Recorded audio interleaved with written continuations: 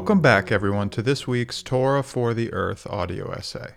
I'm your host, Charlie Forbes, and this week I will be addressing Parashat Mishpatim, which in Hebrew is a technical term for laws or judgments that refer to social legislation. This Torah portion actually begins with a civil law concerning a Jewish bondsman, a Hebrew slave who was sold into slavery because he was a thief. Ramban comments that this law is an extension of the 10th commandment, which prohibits coveting, because in order to know what not to covet, one must know the rights and property of others. Rashi also indicates that the connection is evident in the grammar, as the opening line of the parashah, Ve'ele ha-mishpatim, and these are the ordinances, begins with the conjunction and, which is an indication that this parashah and the previous one have a direct relationship. But this doesn't take away from the fact that this week's reading stands in stark contrast to last week's Torah portion, Parashat Yitro, which details the intense and wondrous Sinaitic revelation. The sages teach that this seemingly abrupt transition from the revelation at Sinai to laws regarding civil and tort law serves to demonstrate that all areas of life are interrelated and that holiness is derived from correct behavior within the realms of ritual and everyday business. In the Mechilta, we read that Mishpatim were given at Sinai, as the Torah was given at Sinai. It also demonstrates the importance of engaging spiritual experience with something material. Any significant variety of revelation that is to be useful must be translated into something tangible. Divine disclosure is a transient phenomenon, and the insight and motivations gleaned from such an experience must be concretized into something material if the spiritual experience is to be preserved. Parashat Mishpatim is an expression of this principle as God enacts a series of laws for the people of Israel. In addition to the laws of servitude, Parashat Mishpatim introduces laws concerning murder and manslaughter, the penalties for bodily injury, kidnapping, theft, damages caused by animals and the consequence to the owners, and the laws of Shomrim. These are the laws of people who are entrusted to safeguard someone else's property. In Hebrew, a shomer is a guardian, and this Torah portion classifies 4 types of guardians and their respective responsibilities. For obvious reasons, they are entitled as the 4 guardians, and they are the unpaid guardian, the paid guardian, the borrower, and the renter. Much of this parashah revolves around respect for people's property and how to dispense of justice fairly and equally. In chapter 22, verse 24, we get the famous eye for an eye passage, which the Talmud stresses is about financial compensation and paying for restitution of damages. It's not about physical retaliation, which is the common misconception. There are also laws pertaining to the granting of free loans, sensitivity to the financially unfortunate, and laws against mistreating a stranger, something that the commentators note refers to a convert, but also extends to any foreigner who's a newcomer to a new place, even a fellow Jew. All in all, this parashah contains 53 mitzvot, including the mitzvah of prayer and the somewhat esoteric commandment to not consume milk with meat. Observance of the 3 pilgrimage festivals, Pesach, Shavuot, and Sukkot, are also outlined, which are said to symbolize 3 essential concepts that are at the core of human existence and happiness: freedom, the seasons, and prosperity. The Sabbaths of the land and of the week are also defined. In Hebrew, the sabbatical year is known as Shemitah, which have great ecological significance and will, I'm sure, be addressed in more detail once we get to the book of Leviticus. God then promises Moshe that the Jews will be led swiftly into Eretz Yisrael, and the parashah concludes with Moshe ascending Mount Sinai again, where he spends the next 40 days and nights receiving the Torah. In chapter 24, verse 7, we read, quote, Moshe took the book of the covenant and read it in earshot of the people, and they said, Everything that Hashem has spoken, we will do and we will hear. End quote. In the Talmud, Shabbat 88a, we read, quote, When the people of Israel gave precedence to we will do over we will hear, a heavenly voice exclaimed, Who revealed to my children this secret? End quote. This encapsulates a significant concept within Judaism, which is essentially about doing something before understanding. This doesn't mean that we should jump blindly into action, but it doesn't necessarily mean that we need to fully comprehend it either. An example often used is that if a person makes all the mental preparations for the performance of a mitzvah, but doesn't perform it, then the commandment is not fulfilled. In Western society, we so much want to understand something before we do it, yet sometimes this hinders our action.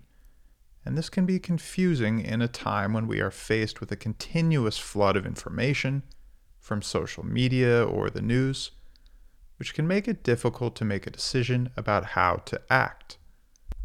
Parashat Mishpatim begins with the line, And these are the ordinances that you shall place before them.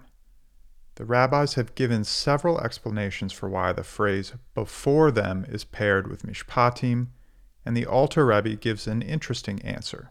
Quote, that before them means to our innermost selves, and that the knowledge of God should enter the most inward reaches of the soul. End quote.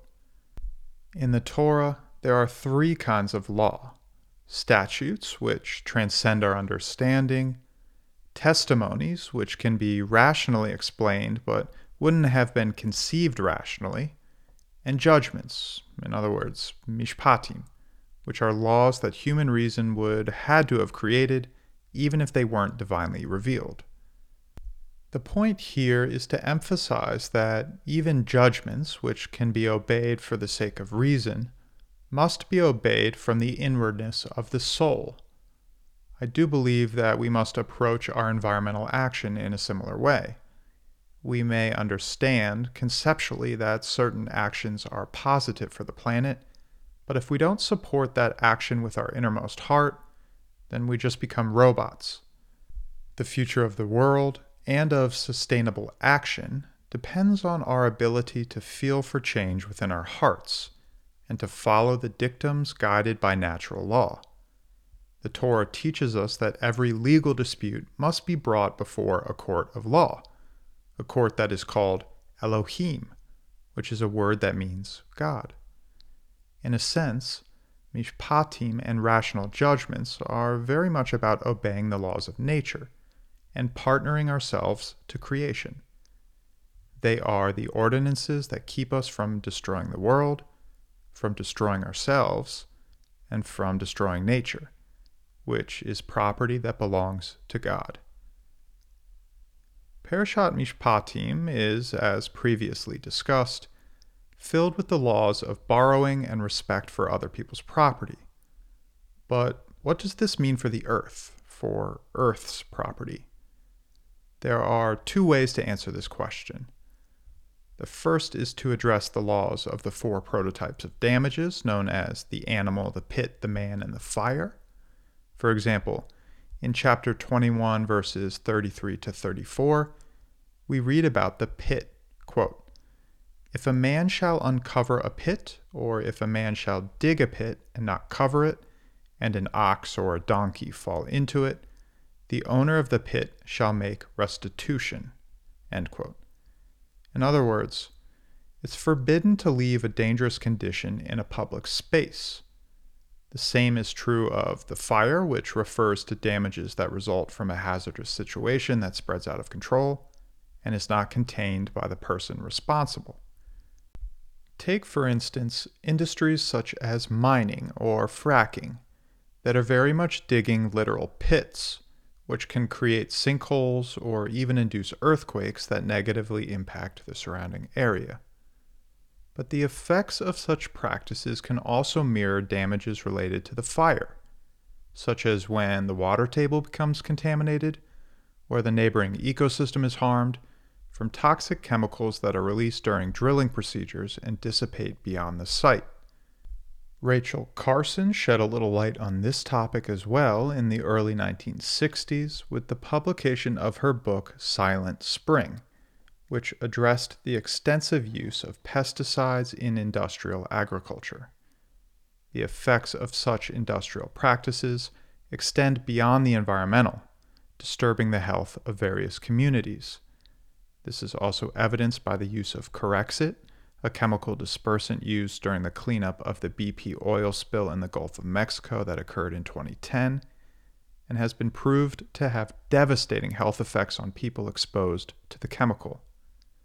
The fossil fuel industry and multinational mining companies have a notoriously long history of upending native populations and splitting families apart, causing incalculable psychological damages.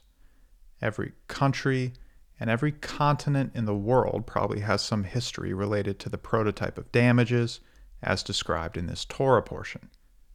It is a powerful aspect of halachic Judaism for the modern age, for the industrial age.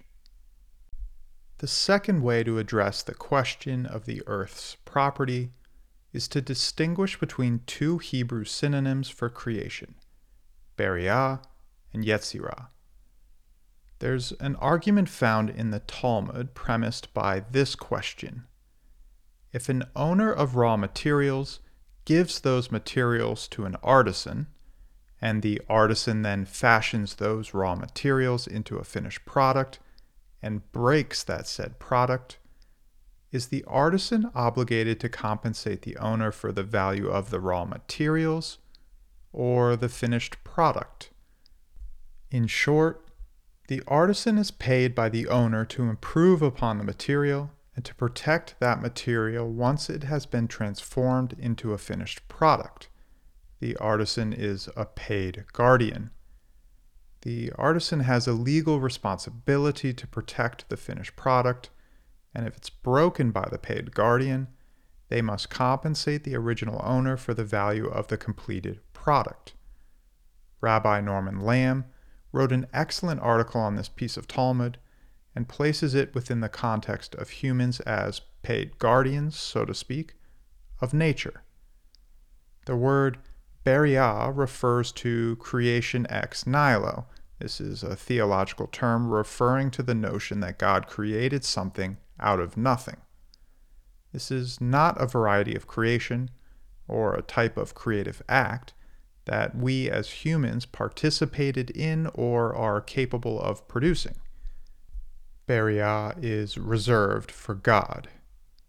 Yetzirah, on the other hand, is used to describe a creative act that stems from a pre-existing substance. We, as humans, are invited as co-creators with God to involve ourselves in the ongoing process of Yetzirah. This is a significant ecological point to make because it concerns the command to fill the earth and subdue it, a passage from Genesis 1 that has been the source of many ideologies that have been environmentally destructive.